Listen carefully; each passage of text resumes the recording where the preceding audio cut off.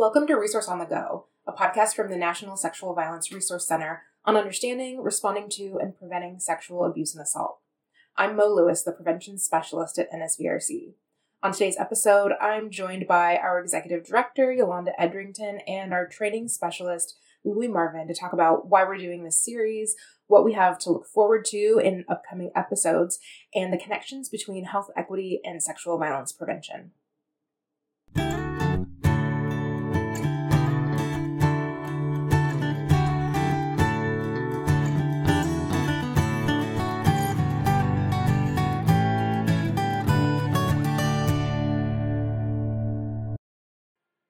Hi, this is Mo with NSVRC, and I'm here with Yolanda and Louie, and we're going to be talking with you about the upcoming COVID-19 podcast series through NSVRC.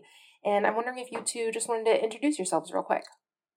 Sure. I'm Yolanda Edrington. I'm the director at the National Sexual Violence Resource Center. And I'm Louie Marvin, and I'm the training specialist at the NSVRC. So we wanted to talk a little bit about why we're excited about this series and what we're looking forward to.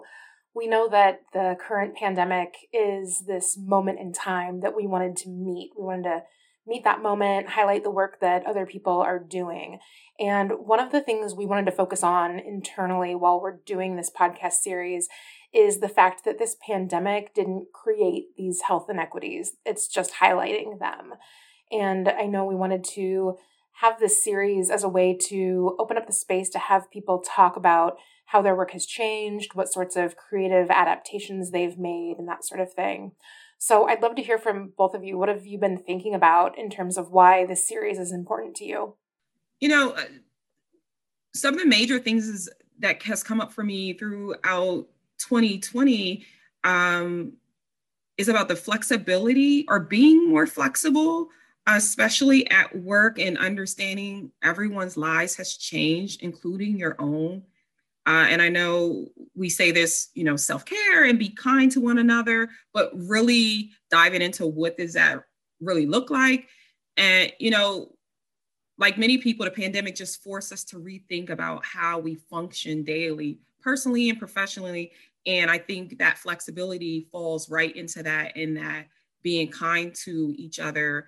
And for me, during 2020, sometimes daily, I've been in a space of reimagining how I do things, reimagining how I work with my coworkers, how I work with my own kid.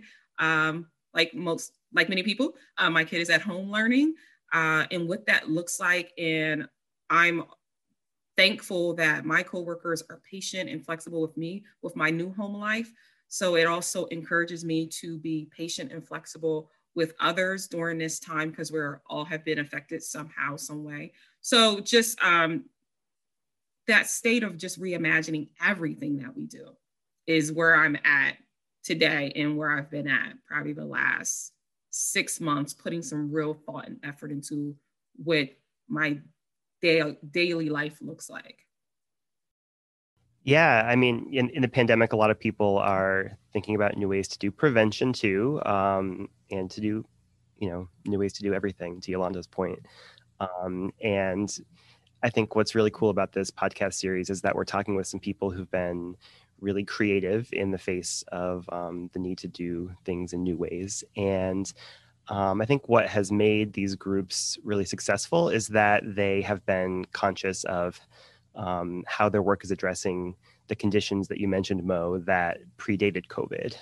So I think that's really been an important part about why they've been able to meet the needs of their communities in this moment when they've had to pivot in certain ways, but they've really been keeping that foundation of addressing health inequities to begin with.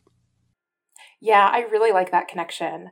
I'm going to be talking on one of the podcasts with some colleagues from Seattle about some sexual violence prevention lessons that people can use in schools right now. They are online lessons, and I'm really looking forward to hearing the considerations from them about how you design lessons for this online format, knowing that it's kind of a sensitive topic, knowing that students are home, they might have privacy or not privacy, knowing that people have all different types of home situations. And I'm wondering who you all are looking forward to hearing from. All right. So to piggyback off of my point earlier about homeschooling with my daughter, one of the people I'm looking forward to the most hearing from through the series is Tanji Reese, just to hear about the connection that they've made with media literacy and the pandemic, because all of our traditional face-to-face trainings, meetings, and or conferences have been canceled. And we have to really rely heavily on virtual platforms like social media and things like that. So I think it'd be really interesting to hear their tips of the trade and what can we do better or just learn from what they're doing and use that in our everyday lives, whether that be for me at work or me at home. Yeah, I'm looking forward to that conversation too, Yolanda. And I'm also looking forward to talking with the North Carolina Coalition Against Sexual Assault about their Emergent Space booklet. So they are really drawing from Adrienne Maree Brown's Emergent Strategy as a way of sort of complicating and moving beyond concepts like safe spaces and brave spaces. And they've made this tool available to the whole world. And it grew out of some work they were doing with LGBTQ students.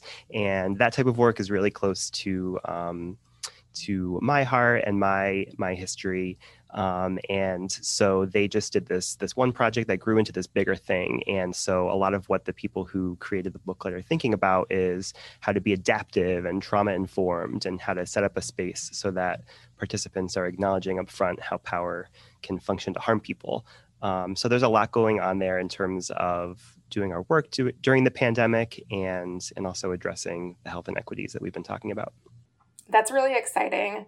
It's cool to think about how we can make these shifts, not do like everything different, but change the format or tweak some things.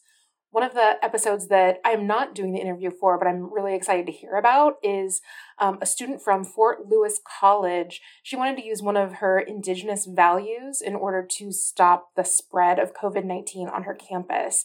And it's actually turned into this entire campaign.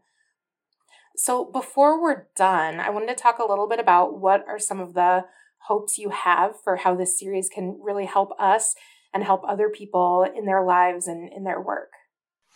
I think about the health inequities that you talked about earlier, Mo, that you explained. I really want people to remember that COVID is just putting a bright light on some longstanding, grossly accepted health inequities that many Black and Indigenous people of color have experienced for decades. This is not new. So I hope that as we listen to all of our participants of this series, that it encourages us to question and fight against processes and policies that continue to perpetuate the health inequities experienced by many Black and Indigenous people of color. Like, that would be the thing that I hope is the takeaway, is that this isn't new. So what are we going to do about it? We see it, we know it. It's no longer like, oh my goodness, I didn't know. If nothing is COVID really put a beaming light on it, now what are we going to do? Like, actionable. So that's what I take from the participants, that this is actionable. It can show examples of what can be done. And, we take that into our communities, into our personal lives. Yes. Yeah, I'm also hoping the series will help people ground their work in health equity. And I hope that the listeners will be inspired by the way that, that the people that we're talking to in this series are doing things in new ways. And I hope that people will learn really from the processes and the principles that they're hearing about. So it's not that we want listeners to copy like a specific program that they're hearing about, but that they're using like what went into creating those programs to be inspired. So I'm hoping these examples will spark some ideas that will inspire some creativity in the communities that our listeners are working in, kind of in their local context. It's so nice to hear about what other people are doing. It gives us these ideas of like what we can do in our own lives. like different options or ways to shift and move things in a different way. And I'm also excited to hear from people in their own words too. There's something really nice about getting to hear from someone directly from them and in their own way of speaking and with their own voice. And sometimes I think we're scared to take a step. We need an example, and maybe scared is not the word to use, but that's the word that I'm going to use right now. That we're scared to take a step to push against this normal behavior that people have been practicing for so long. So we do need examples, and that it is doable. That we can really do something different. We don't have to stay with how things you are not even used to, because it's happening today. But so it's not a used to, but how things are happening. We don't have to be okay with that. It was so interesting about how we had to make these big shifts in our work because of COVID-19. And one of the biggest shifts for us is, we're all working at home, or almost all of us are working at home right now, but it's totally different than it was before. It's this big shakeup. And to me, it's like this weird silver lining that, we had to shake so many things up, that it kind of gives us this opportunity to really think and be mindful of what do we want to keep from this experience? What's working now better than it was working before? And what do we want to keep with us moving forward? Yeah. I was thinking recently about how there was that kind of brief period of time at the beginning of the pandemic when some people were talking about COVID as this great equalizer because anyone could get it. And then very quickly that rightly shifted to thinking of COVID as more of a great revealer of what's already been there. And it's just interesting to think about how far our story has come during the pandemic. Because of course, we know doing public health work that these health inequities impact any kind of public health prevention work that anyone's trying to do, including in our field of sexual violence. So I would just keep thinking about that, how the pandemic and the way that we're talking about prevention, it's just so mirrored in terms of COVID and in sexual violence. It's really a chance for us to talk about prevention with the broader public in a time when people are maybe thinking about it, hopefully in a new way. Hopefully it's unavoidable to think about it. I mean, now we have this example that we can all relate to in some way. Even though our experiences are different, it's still this shared reality that we're all living in. It was something that Louis said that just had me and it was probably healthcare that I'm thinking Public of health, COVID is the great revealer. Thinking of Hamilton and the LGBT Center. Because it really is the great revealer. You know what I mean? Just to continue to say, this is not new. And I know that's hard for some people to hear because, all of these health inequities that, and I'm going to say we have been experiencing, are unveiled, and it's been unveiled, but people are paying attention because we're having this shared experience that this unavoidable shared experience with COVID-19. It kind of makes you have to pay attention, and it's unveiling all of these things that have been there, layers of it. And it's no longer someone is able to say, I did not know.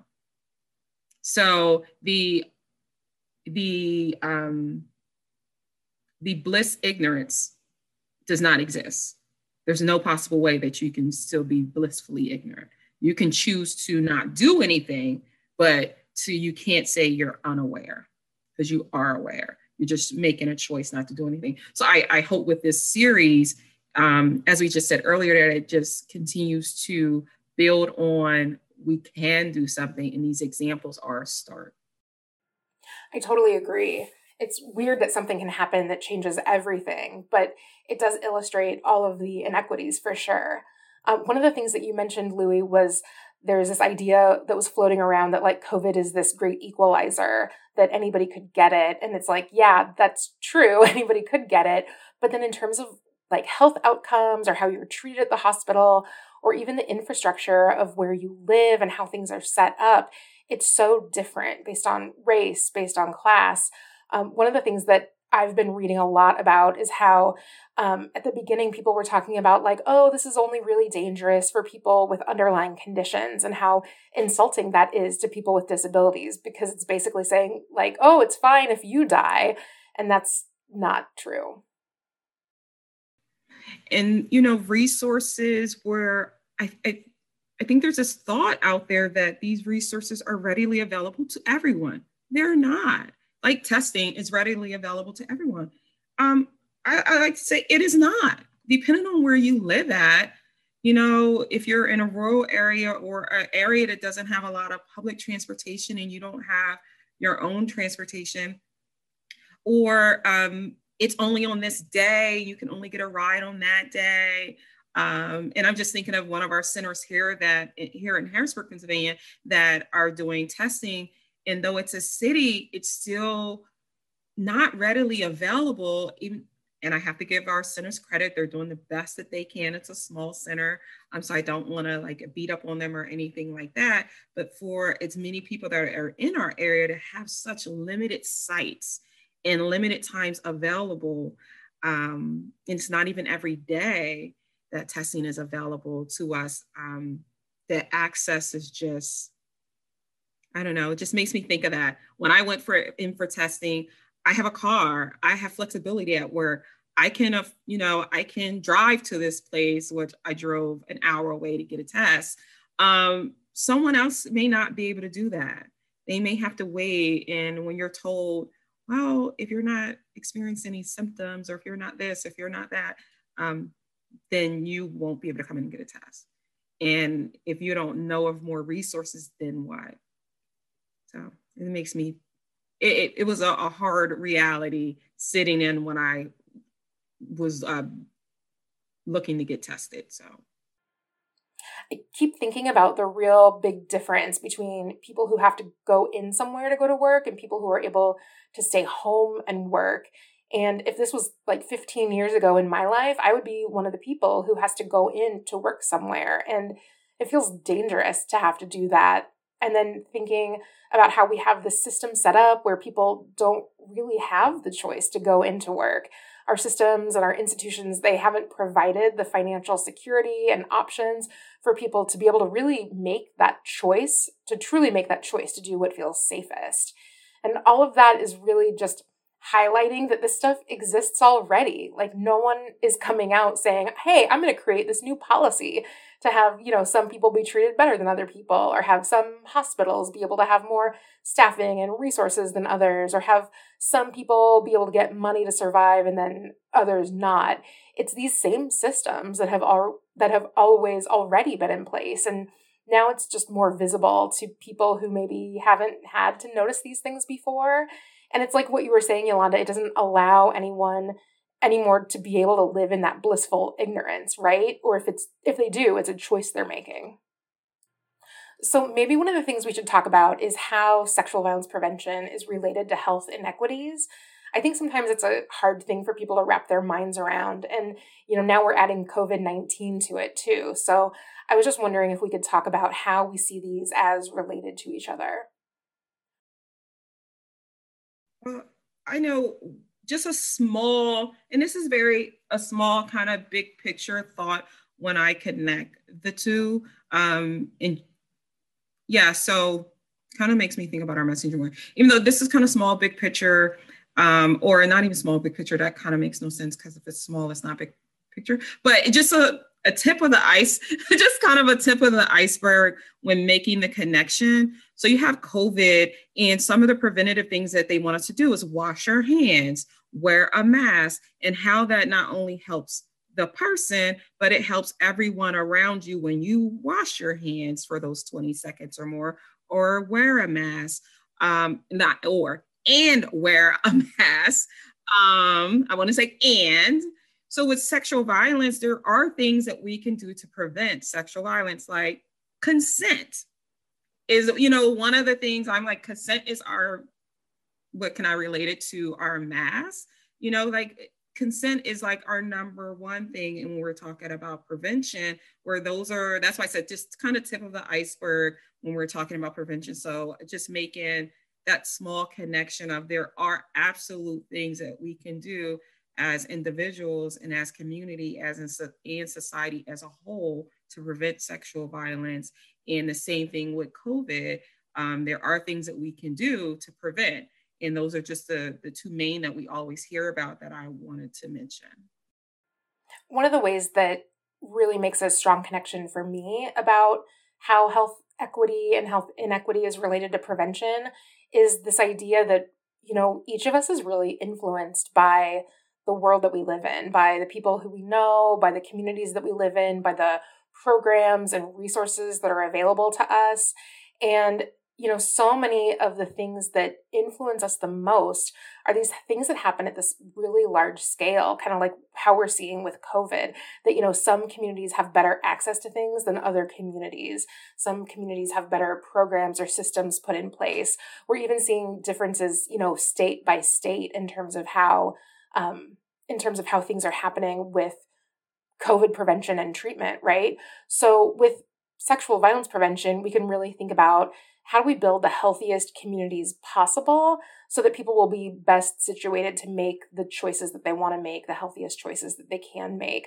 So in that kind of systemic level, I feel like there's such a connection between our health equity, these larger health inequities, and then how sexual violence shows up in our communities too. And we know that sexual violence isn't something that just exists on its own. All of the different public health issues that exist out there, they all go together and they all influence each other. So I think improving health equity will just really improve every one of those sectors, including sexual violence. It makes it really vital and really important. So the next steps for this is that we will be putting out all of the episodes that are upcoming that we've talked about here and you've heard about. And after that, you'll hear from Louie and Yolanda and I again when we do a wrap-up episode to talk about all of the things that we've learned and the things that we want to bring with us during and after this pandemic. So thanks so much, both of you, for being here and doing this. It's really nice to get to talk together about this and put it out there for other people too. So thank you.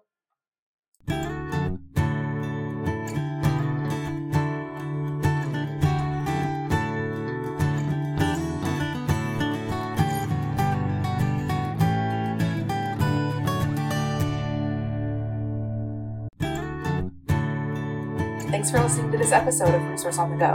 For more resources and information about preventing sexual assault, visit our website at nsvrc.org. You can also get in touch with us by emailing resources@nsvrc.org.